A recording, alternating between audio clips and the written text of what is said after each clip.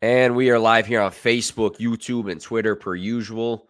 What is up, guys? Nick Script on the P2W Fantasy Podcast with my co-host Kevin on our last show of this 2021 season that seemed to have flew by. Kevin, fast year. We're on week 17, championship week. What's your thoughts on this season overall? You think it flew by? You think it dragged on? What's your thoughts? Yeah, I thought it was a lot of fun. I think people are kind of complaining about COVID and injuries. But that shit happens every year, right? Like, not the COVID thing. I mean, we've been doing it for 2 years, but injuries happen every year. Like, I think that we just like to say it every year, like, oh, these injuries have been bad. But this is football. I think we deal with it. I had fun this year. I thought that this was one of my best years playing fantasy, but also content-wise. And I enjoyed it. I think that if you're complaining, you're just always going to complain about something. I just stuck in it. I thought I did well in terms of my leagues. I thought we did well giving advice for the most part. I did better than Mindy, as you can see from my board. And I thought it was a good year. Absolutely. I think so too. There's a lot that people can complain about, like you said, but you kind of just had to grind through it as a fantasy football manager, as a content creator, whatever the case is. So what I want to do today is go over some reflection topics. This is our last show together for the season, so we'll reflect on some things, and then of course we'll look forward to week 17 here, championship week for fantasy football. So we have a good show. Stay tuned with us. We'll get things rolling here in a second.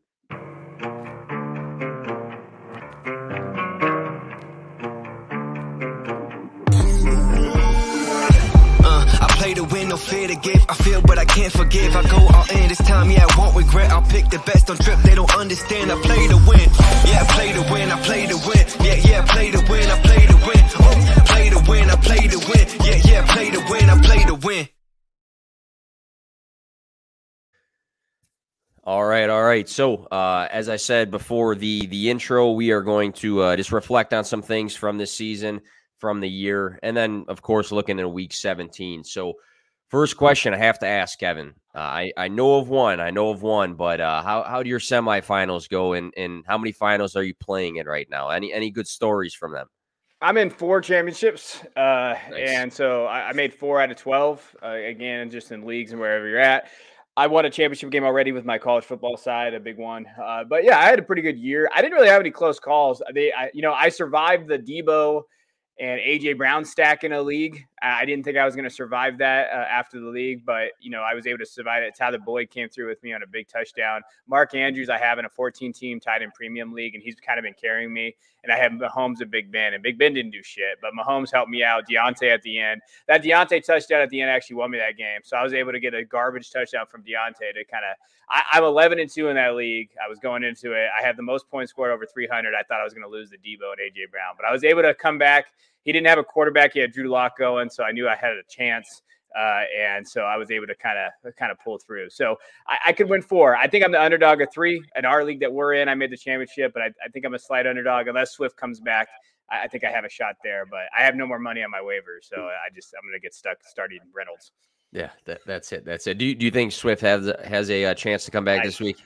I don't see him coming back, because why the hell would he come back? Yeah. Like, why would you want to risk the injury? I mean, me selfishly hopes he comes back. Maybe he's a competitor, those type of things. But I think he's going to be out, and I think he had a good year. Just got hurt, and that's just one of those things you got to deal with. So if you are tuning in, like in your car at a later time on iTunes or Spotify, Kevin's got on his backboard, he's got a CEH RB41, Swift RB15, PPR ranks with Mendy with a bunch of question marks, because that was the little battle him and one of our friends had before the season started. For me, I was in 7 semifinals, and I did not survive over half of them. So I'm in 3 finals right now. One's a home league, IDP dynasty league. It's a lot of fun. One's a keeper league. And then the other one is one my brother runs that has been going on for a couple years. And I just knocked out the back-to-back champ in it, but this is how it happened. So the final score, and I had to recheck this matchup multiple times for a score or a stat correction. The final score was 157.26 to 157.12. The reason I won that matchup, and I put a prayer circle on Twitter, it got all these likes because it actually worked. I needed 25 points exactly from the Miami Dolphins defense and special teams.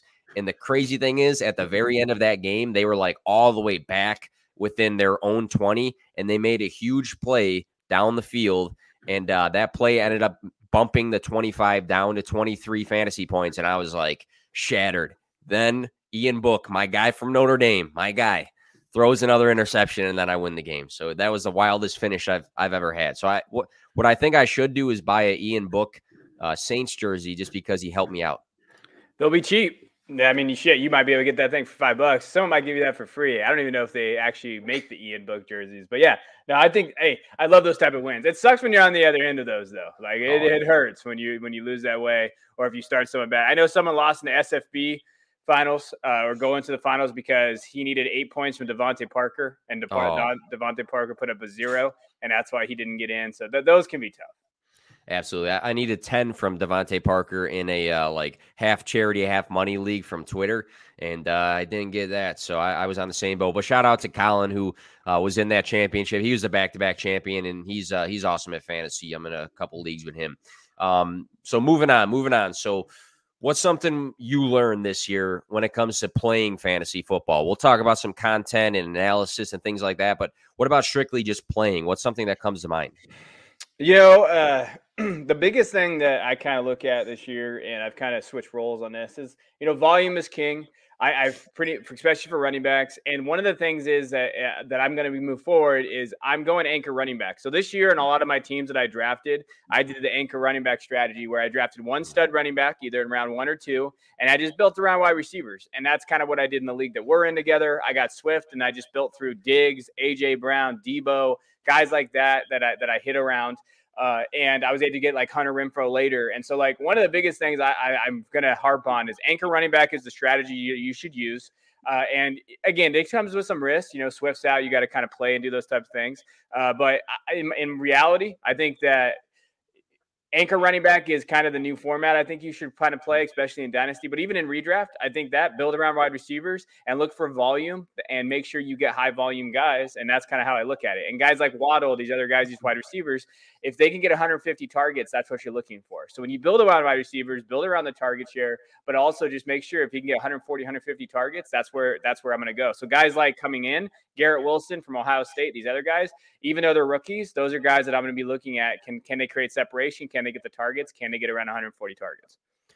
Speaking of the targets, I think that's a good point too. I think when, we always look at ADP steals and guys being slept on, look for those guys that are down the draft board that have an easy lock at 100+ targets. And we saw a lot of guys this season that were in that category, but they weren't being drafted. But I like the strategy with the anchor running back. I mean, this year in general, I think the way you built your roster was very key to how you ended up doing in fantasy. I know some people had really strong rosters week 1, but then come week 6 with all the complications, it was something that didn't really work out in a lot of people's favors. And I think a lot of people are going to learn some things this season about how they shaped, traded for, picked up waivers, a lot of things there.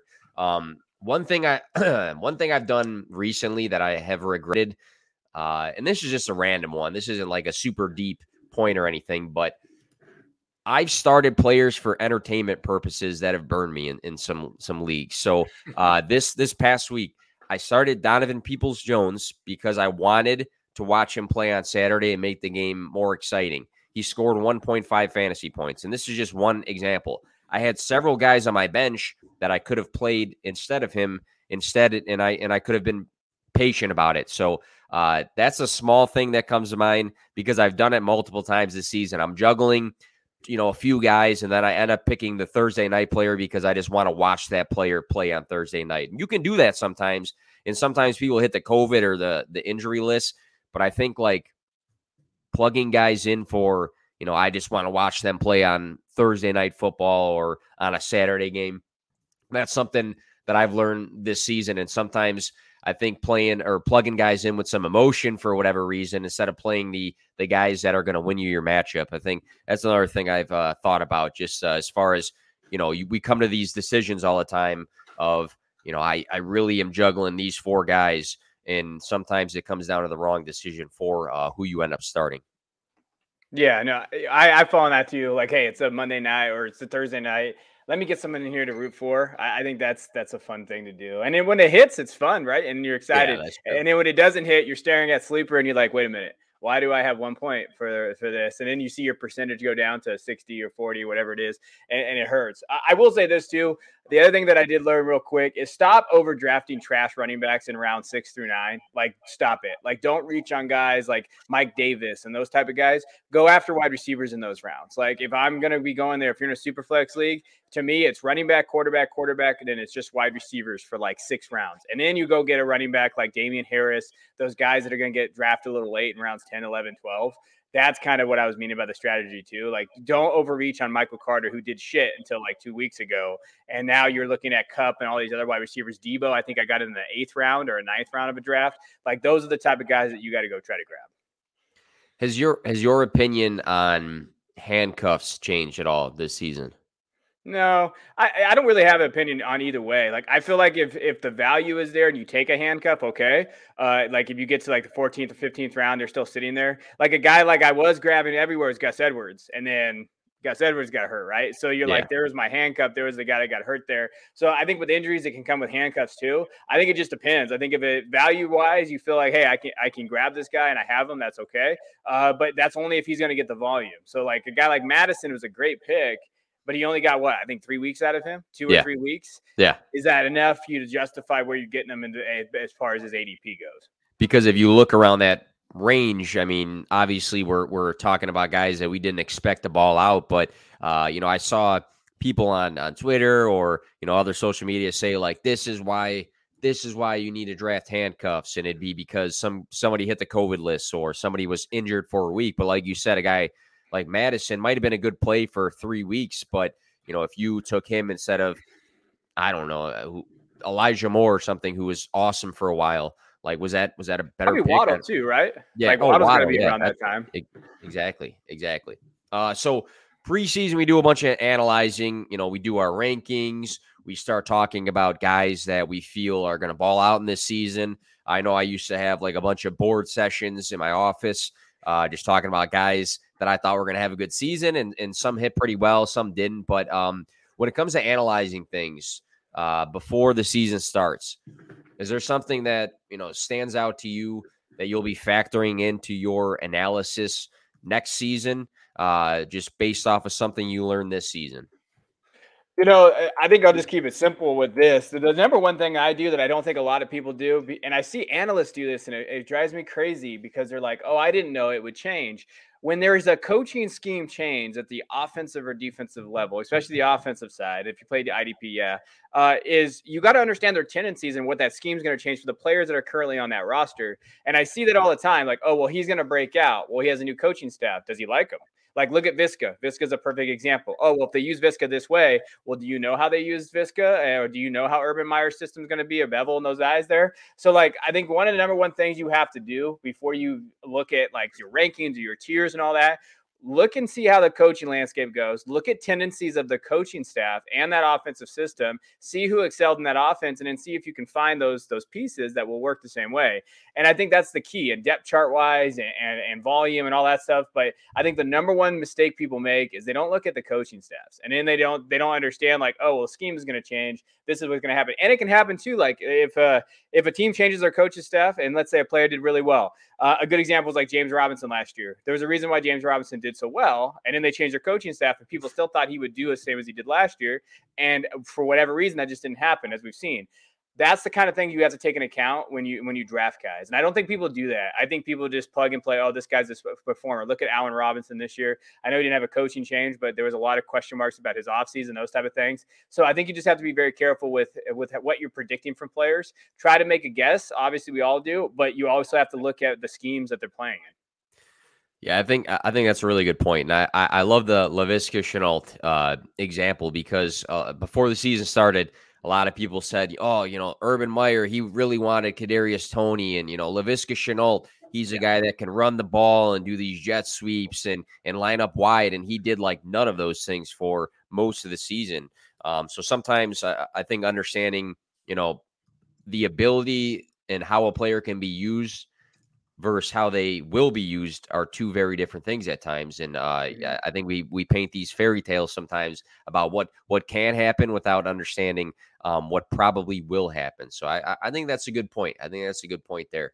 One thing that stood out to me, and I'm guilty of whiffing, just like most people, on guys like Cooper Kupp, right? And I have historically liked Leonard Fournette, but going into the year, I thought it'd be more of a split between him and Rojo. But I think looking at guys in the past for fantasy football specifically who have done it before, and by done it, I mean have had top 10, top 15 performances that step into these situations that are better now, or potentially could be better, or maybe they have an even better opportunity.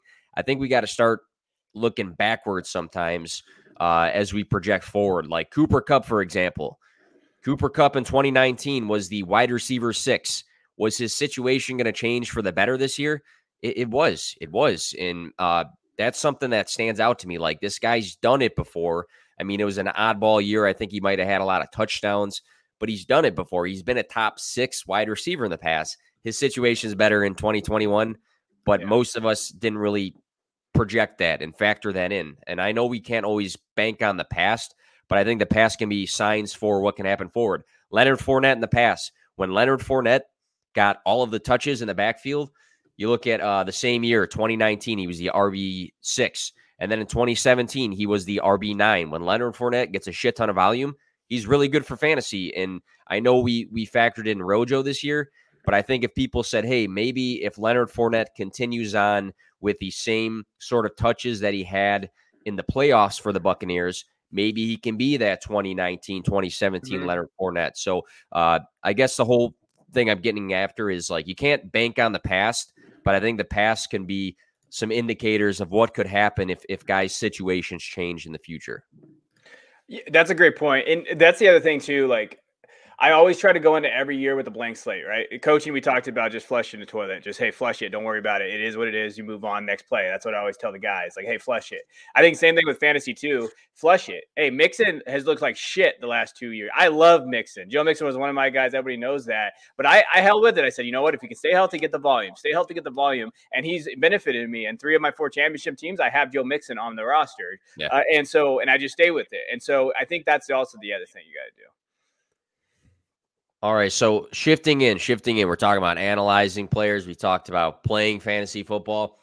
You and I do a bunch of content creating. We have all season. There's tons of people out there that make some sort of content. And, you can be a person that does a whole bunch of different things. You can be a person that only writes articles or only makes podcasts or makes short videos or makes tweet threads. So when it comes to content creating, the amount of people that do it is a lot. And what people do is very different. But for you, like, you and I do very different things, but we also do some of the similar things. We're on this podcast together talking about the same stuff, but then you go do your Devy stuff and I do, I don't know, a bunch of short video things. Like, we do a lot of different things, but we do some similar things. So what's something throughout this season you've learned as a content creator? First and foremost, if you want to create content, you create content however the hell you want to create content. So, I've seen this a bunch of times. Like, oh, you should do the YouTube because that's where it's going. Bullshit. If you're a good writer, write. I mean, there's markets for good writing out there. Like, I'm not the best writer in the world. I enjoy it sometimes. But if you feel like you're good at it, you can find a space for yourself doing that. Like, most people can't do behind the camera. I think you and me, we tend to do better at that. I'm better at that because I'm a teacher. I'm used to being in front of people. I have the kind of that aspect. So I've kind of gravitated to the camera work a little bit more. But always learning new stuff. And I think one other area too, when you create content, you can see what other people are doing. I don't mind going and seeing what people are doing. I don't, you don't rip it from people, but you say, okay, what is working for them? How does it go? Reach out to people, say, hey, how did you do this in this video? What does it look like? And I think most people will pretty subjective back to it, and just do that. But also you have to create content that provides value. Like, I don't need a 4-hour stream talking about, the best foods. If that's your thing, great, but that's not going to be value to like me as a fantasy person. So if you want to do a food podcast, find a food people, right, to create for, right? Yeah. Find who you want to create for. I think that's the key thing. Do what you want with content, but know where to find that audience at. And if you can't find an audience, you're just going to be talking to nobody. So I think that's the key one, but just do what you want. Don't let people dictate how you create it. If you want to do freaking mock drafts every day, do it. If you want to do a show like this, do it. Like, I think there's a capability, because in the end of the day, it's your time, and if you value your time, you value it and do it however you want. I like that a lot. And there's too much all the time of other people that are very average at what they do. Not to be a dick about it, but literally very average about what they do. Try to dictate what other people should be doing all the time. And I like the fact that you bring up, like, if you're good at something and you like to do it, then do it. Nobody says you have to do this type of content. And if something fits you, maybe it doesn't fit me, or it doesn't fit Kevin. So I like that a lot. I like that a lot. There's too much. This is right, this is wrong out there. So do what you like and roll with it, and learn from it. Try to grow from it. But good points all around there. I'm going to say don't be afraid to try different things. And it's sometimes doing different pieces of content works out. Sometimes it doesn't. I know I've swung and missed a ton in the past with thinking it was a good idea and it wasn't. And I know personally, like, when I first started podcasting, I was not great on the mic, and I was in my garage, and the audio was shit. And I was a little bit nervous about my opinions being on a video and things like that. But don't be afraid to go out there and try different things. And if it works and you like it, then keep going. And if it doesn't, then scratch it off. My one bit of example here is TikTok. And I still plug the TikTok videos, but initially I thought it was stupid. I thought it was a stupid thing. I thought the app was dumb. I thought that you couldn't really get any sort of knowledge. It was all jokes and music and stuff. But now I don't just go on there to try to get views on TikTok, but I use the video editing abilities on there to put those videos on Twitter for like short waiver videos or my starts of the week and things like that. So testing the waters on certain things, a lot of people hesitate, but don't. And if you don't like something, then just scratch it and go to the next thing. That's something I personally learned. Yeah. Yeah, I mean, just have fun with it. See what you might think that you're good at one thing, and then later on you find it. There's a big TikTok crowd out there. YouTube, social media is a big play.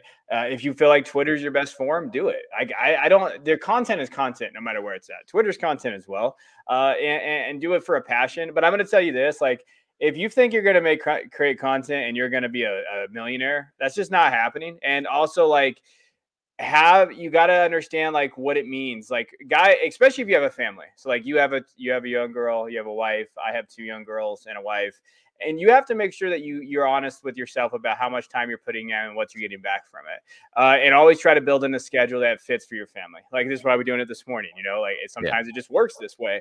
And I think that's true. And I think that goes with like create content how you want. Like, I hear people say like, oh, if you have a stream at the same time as everybody, well, sometimes for people like us, that is the only time I have. And I have an hour, and I tell my wife, hey, this hour it's on the board, and don't let this consume you. I've heard tons of stories about like, your family like missing you, or your wife like getting mad. Like, that should never happen. You should be, hey, this is when I'm going to go. Let me know if you have issues with this. Be very communication with them, and don't let this overtake your life, because it's not the most important. Yeah, no one cares, that much. The family is the most important thing, and just have a very good solid base of why you're in this.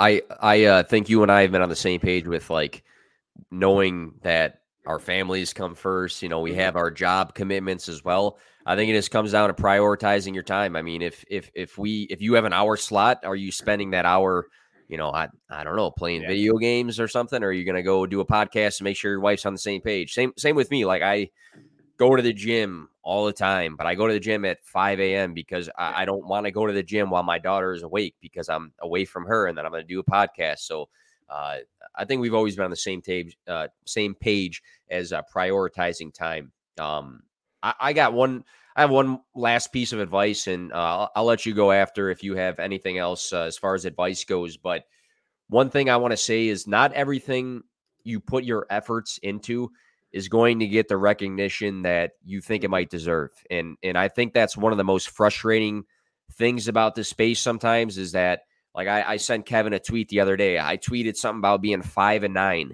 in fantasy, and I made the fantasy championships, and that's fantasy football for you.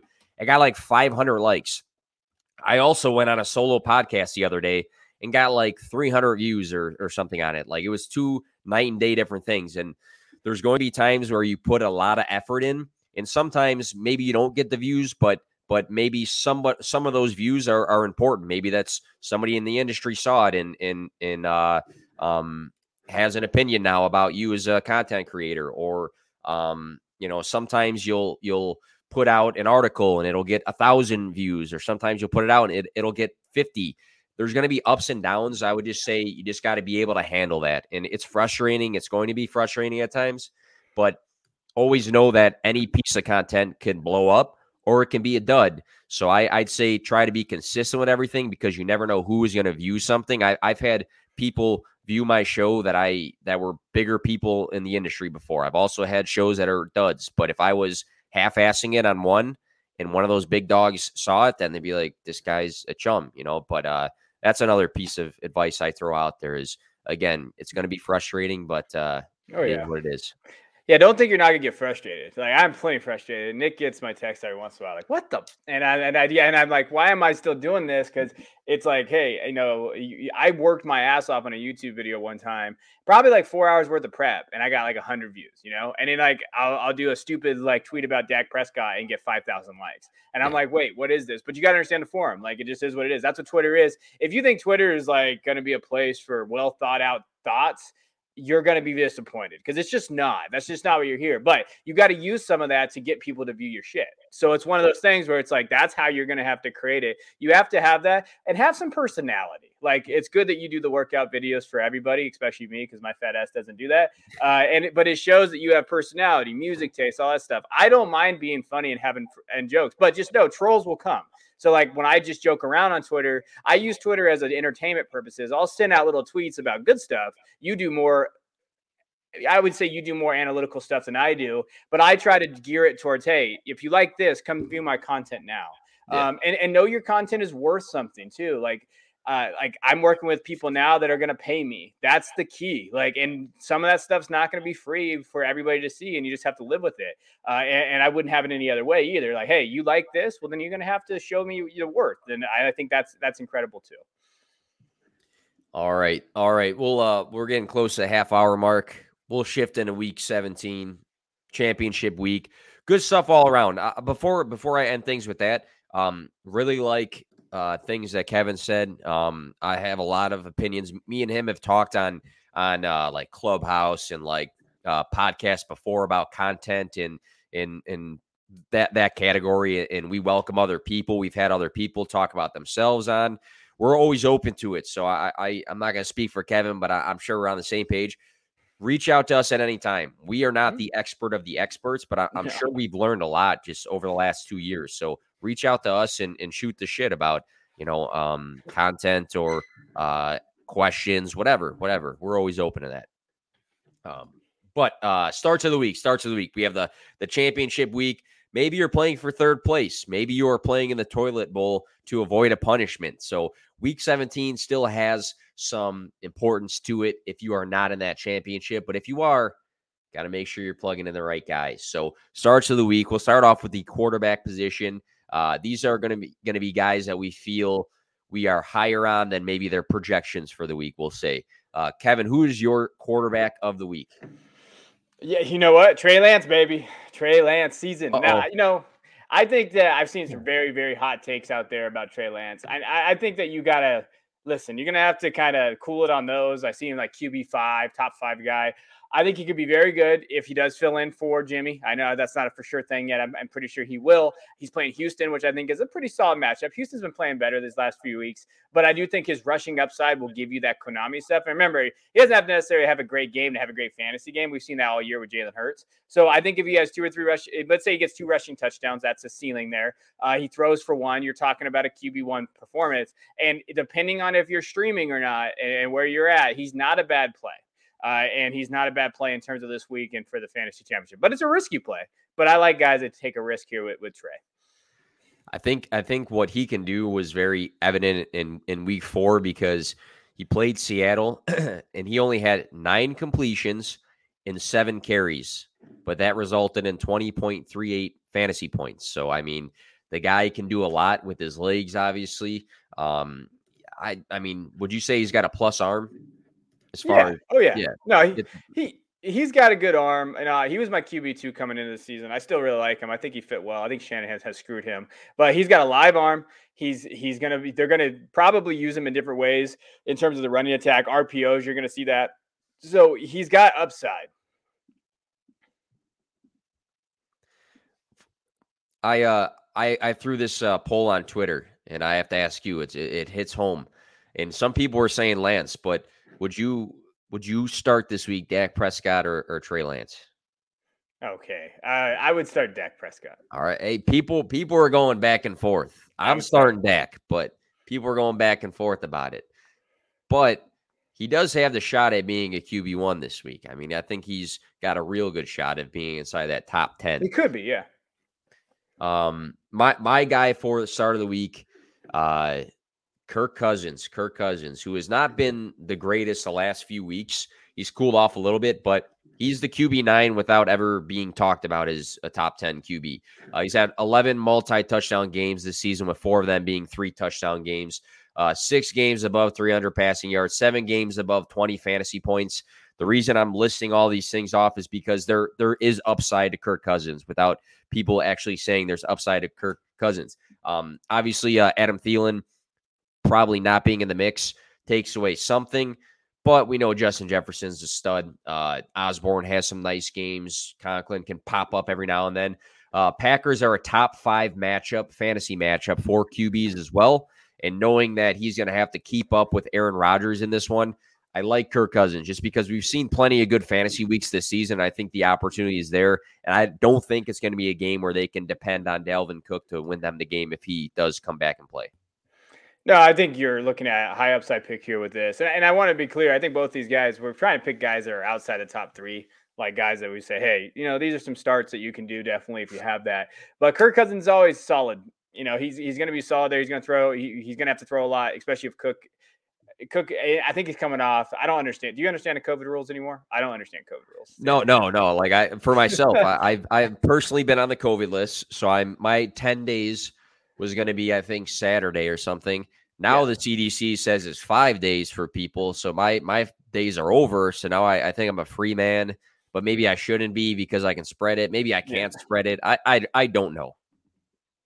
Yeah. I don't know either. But if he does, I mean, you're going to look at for a high volume play there. I think that he's going to have, 25 to 30 attempts. You're looking at 2 touchdowns. You'd be happy with that.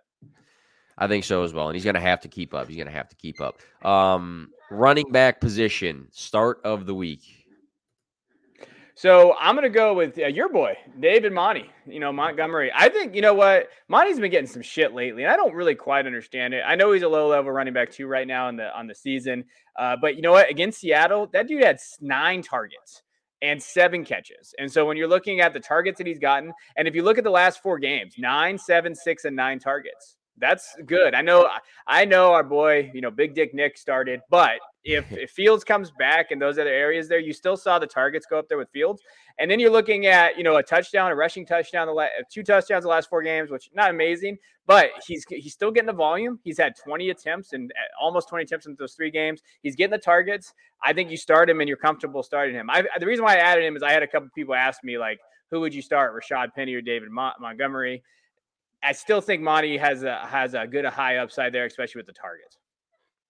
And I'm with you because for some reason I've seen him multiple places. So I'm not adding anybody. I don't think about anybody in life enough to add one person. I promise. But I've seen plenty of people say that that David Montgomery is an average running back that gets touches, like things like that. But I think and they'll throw out all these stats. Well, like, he has a low this and a low that, and this random stat that nobody looks at ever, he is low in this. But what I don't understand, maybe there's a bigger topic here. What I don't understand is for the running back position, you and I are on the same page. What matters? touches, right? Touches. Yes. This is a guy that gets a lot of touches. This is a guy we've seen plenty of times score above 20 fantasy points. He missed plenty of games this season, but just on the games he's played, he's had 3 games above 22 fantasy points. He just came off a nice week. He's playing a top 10 fantasy matchup for the running back position against the Giants again this week. So I think people dig too much into what they think his, like him specifically and some other guys, what they think his athletic profile and his like Madden rating is or something like that, instead of looking at what does this guy do for fantasy. Touches. Just look at the touches, bro. I mean, it's very simple. We make this too hard. Are they getting the touches? Are they getting the volume? Yeah, then you plug and play. Because a guy like Monty, you don't have to worry about. Do you have to worry about Penny? Absolutely. Like, look who got the touches in that game last week. So when you're looking at it from that perspective, like I am much inclined just to follow the volume and follow the touches. It's a very simple game. We make it way too hard. I think we overcomplicate all these random stats all the time instead of just fantasy points and touches. You literally, for the running back position, can look at those two things and be happy about your guy. My guy, never been a fan of, still not really a big fan, to be honest. And this is a flex play because this shouldn't be your running back 1 or your running back 2. This is a flex play. But I'm going to go Devin Singletary just because the last 3 games in a row now, 14.9, 16.6, 18.8. He's had 8 games this season under 50% of the snaps.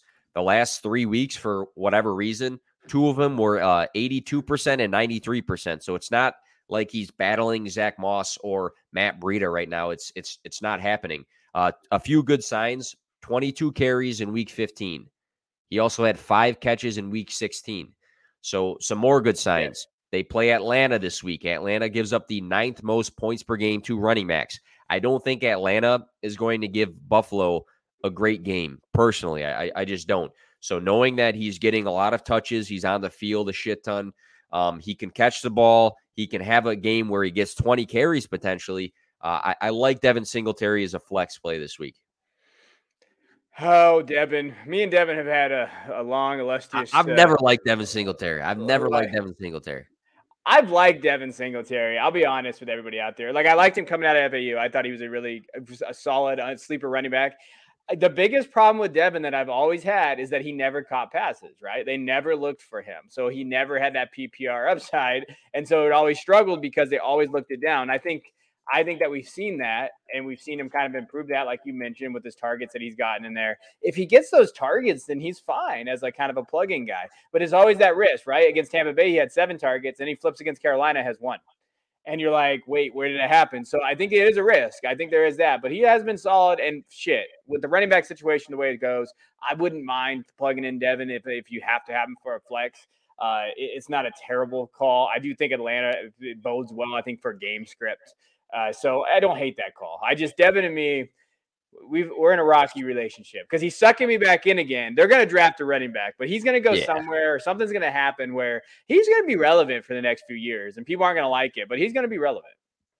Speaking of the running back position, before we move on to the wide receiver position, and I'm putting you on the spot here, and if you want to think about it, that's fine.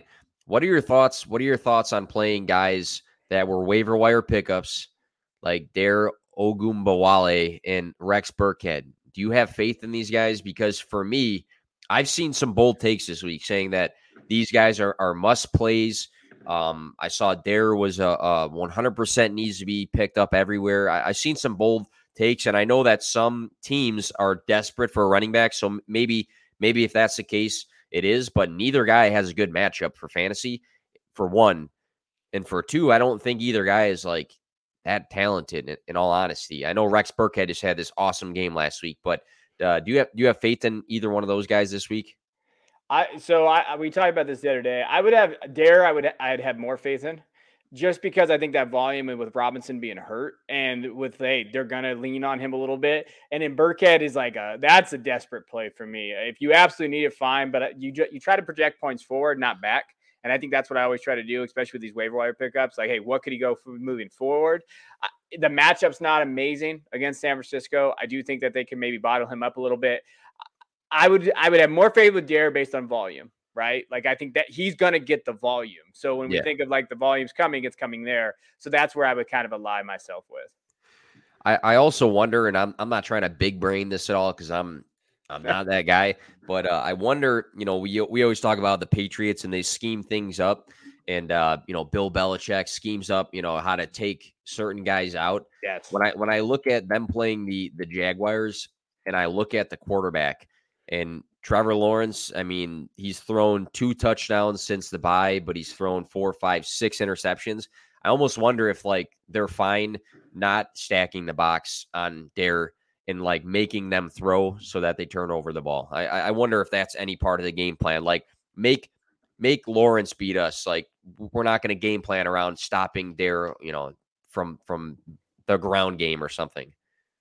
It could be. I mean, it could be there, but if you're looking at it from now, I'm not a defensive coordinator, and I'm not Bill Belichick. That's what I'm saying. I'm not trying to.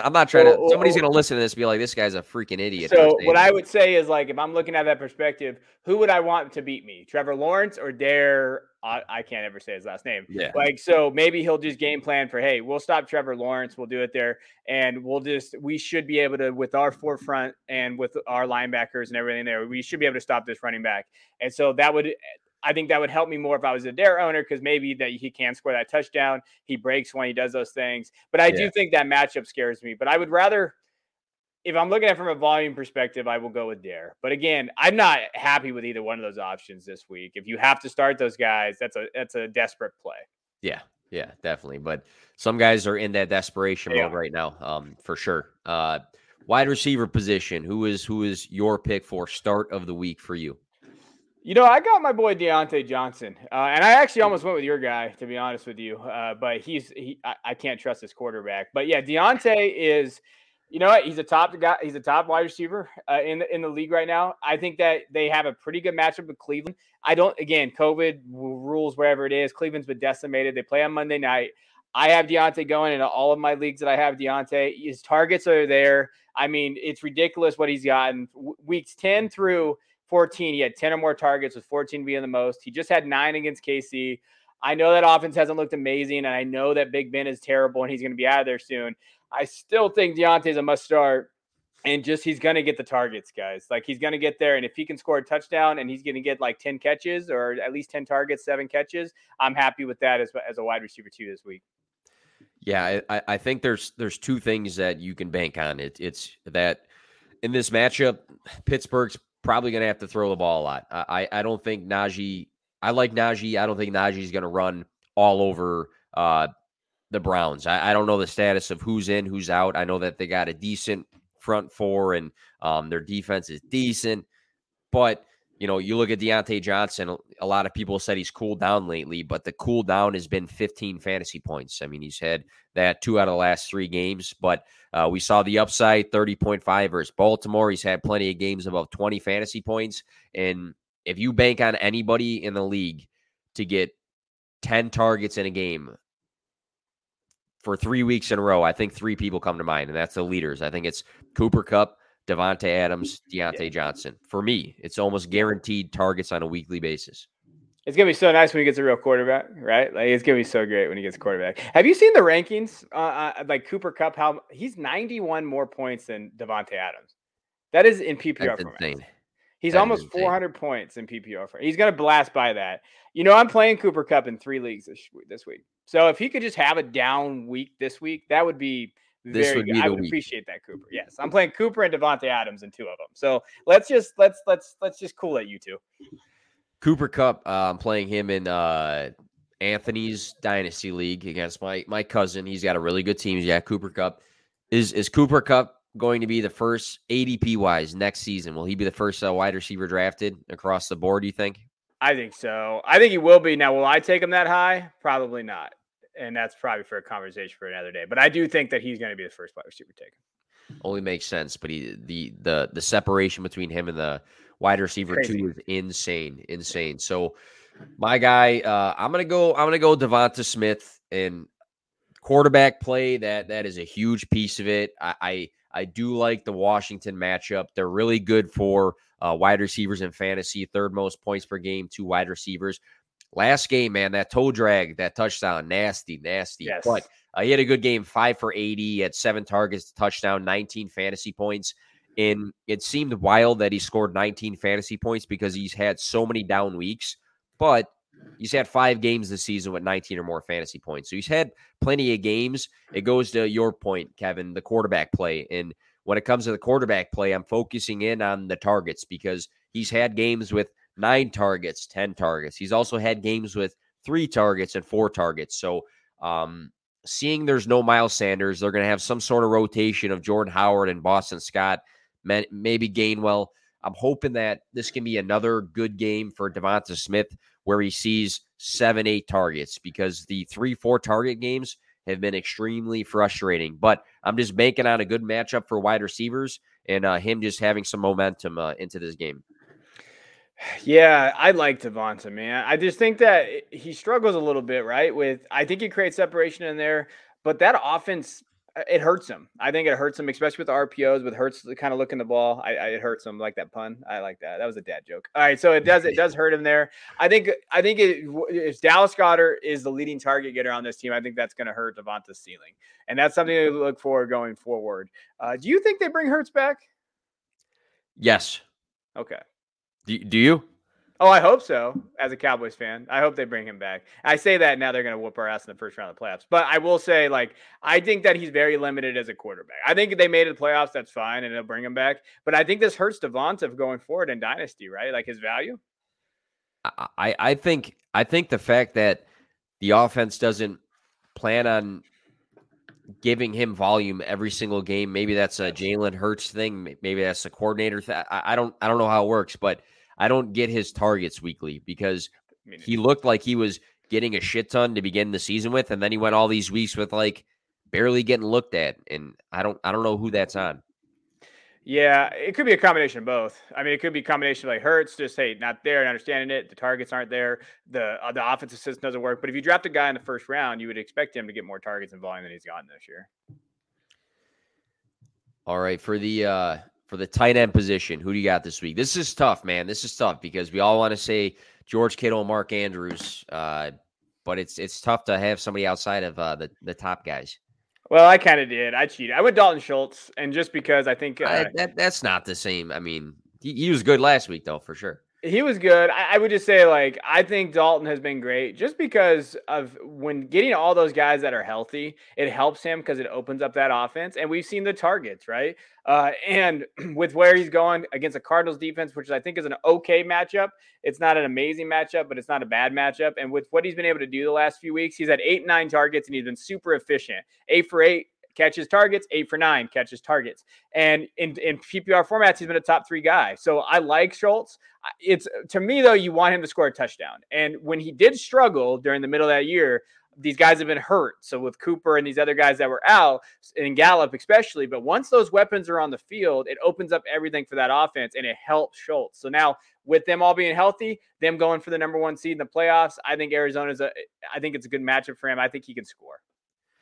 I had Michael Gallup as my start of the week last week in a video, and that was a whiff. I thought it was a good opportunity, and the opportunity went to Dalton Schultz with the 9 targets in that game. He's had 8 and 9 targets the last 2 games. We talked about touches for the running back position. For the tight end position, it's targets. I mean, you can say that, a guy who scores a lot of touchdowns is a good guy to have on your team for the tight end position. I think it's targets, and he's getting those targets right now, and he's playing really well. I think he's going to be a big piece of this game because it's going to be a tough game for the Cowboys. And seeing that he's getting that amount of targets the last 2 weeks, Dak's going to be looking for him again. I know he's got CD and he's got Amari Cooper, but those are the focuses of secondary. So I do like Dalton Schultz. Will we ever see what's up with Blake Jarwin? Is he just not playing anymore? Is he done? Is he injured? I think he's okay. I think he's okay, but I think they've turned Blake Jarwin in because of that injury into more of a blocking back relative tight end too. And they don't really run 12 personnel anymore, and they're going to open up the field. So he doesn't really get a lot of spots out there for scheme wise. He's not going to be on the field very much. Dalton Schultz has just earned it 2 years in a row now. He just earned it. He just earned it. Simple as that. He got Wally pipped. Jarwin got Wally pipped. Everybody thought this was going to be Jarwin. He got hurt. And And can we stop with the victory? Okay, so we saw some victory laps. I've been seeing some victory laps. Like, I told you Schultz was that man. Listen, you did not know Jarwin was going to get hurt. Like, you were just saying stuff. And now when Jarwin got hurt, then we see, oh yeah, Schultz, of course. Like, chill, please, on the victory laps. Like, I'm old. I'm getting cranky. They've been happening a lot. They've been happening a lot, especially with injuries all the time. That's the ones I hate. If you factored in something when everybody was healthy, fine. Like I had somebody, I saw something along the lines of, I swear, knowing James Robinson wasn't going to finish the season well, something like that, and he got hurt. Like don't victory lap something stupid like that. So my tight end is not a huge upside guy. It's a safe floor, in my opinion, based off of what's happened the last couple weeks. So if we look at week 16 for the tight end position, what does Noah Fant, Mike Gesicki, Rob Gronkowski, George Kittle, Dallas Goedert, Hunter Henry, what do they all have in common, you think? All those guys? Yeah. Are they all white? Did you just say all white guys right there? No. All tight ends. Tight ends. They all scored. My bad. They all scored 6 or less fantasy points last week. So I'm looking for a safe play. My safe play here is Gerald Everett. And this is why. Since the bye in 7 games, 5 of those 7 games, he's had 10 plus fantasy points. 3 of those 7 games have been 14 plus fantasy points. Last game, 16.8. 3 touchdowns in his last 5 games. So to me, this is a guy almost weekly hitting somewhere between 10 and 14 fantasy points. In seeing the amount of tight ends that absolutely burn you lately, I'm fine with the safe play. I'd rather have a safe tight end play if I don't have one of the best guys, and then take my shots on high upside wide receivers. That's just kind of how I want to see it, because we see all these tight ends all the time score like 4 or 5 points. So I like Gerald Everett if you need a safe floor guy for the week. And he's played well. You know what I mean? Like, he has played really well. And I like what he's been able to do, especially in that terrible offense. Safe floor guys are big. I would stay the F away from Hunter Henry this week. I don't like, I had him going in 2 leagues last week that I lost, and he gave me nothing. And so, like, and can we talk about Jonnu Smith? You're hurting my soul, Jonnu. Like, hurting my soul. He's been awful this year, dude. He's a guy I was not super high on, but I was. It's weird because you can like be out on the guy, but still be surprised that he's not used, because that's how I feel. I was not in on Jonnu Smith, but the fact that he's like just a guy on the field sometimes is baffling at times there. But it's tough sledding for the tight end position. I almost went and was going to be a homer and say like Cole Kmet or something, but I mean, I don't know. I mean, he gets some targets, but starts of the week, these are guys that we feel could boom their projections. We'll have to recap this at some point on Twitter. Kevin, wrapping the show up here, championship week. Anything you want to close on here? Anything coming up? Whatever you want to do to close the show here. I just wanted to say Happy New Year to everybody out there. We appreciate you guys tuning in and listening to us this year. I hope we helped you in your leagues, and that's what we really do it for. But also, it's good to talk with friends and talk about some sports. But I hope you guys have a Happy New Year. Whatever New Year's resolutions you do, I hope you go through with it. Get into the gym, get a little exercise in, do whatever you need to do. And seriously, if anybody's ever listening out there and you want to create content, please let us know. I mean, we don't have all the answers, but I think we've done a pretty good job of creating a niche and creating a community for ourselves. And if you ever do want to create content, reach out to us, and we have no problem helping you out, doing the best we can with what your avenue is, and just follow your passion. It's never too late. It's never too late to create stuff and to do something new. Absolutely. And we did a lot of, if you are tuning in now, we did a lot of reflecting on content at the beginning of the episode. So this will be out on iTunes and Spotify, and you can listen to that at a later time. But thank you guys for tuning in all season, man. This was a good show on a weekly basis every Wednesday. We talked about a lot of good things this season. So if we helped you out in any way, we're happy about that. I think that's the reason we both do this. We don't do it to put food on the table or buy diapers or any of those things. I think we do it just for the love of fantasy football here. So Yes. good luck this week in your championships. Good luck with your home teams as they close the season out. And have a good rest of your day, guys. I'm thinking it's nighttime. It's only like 11 a.m. here. So, all right.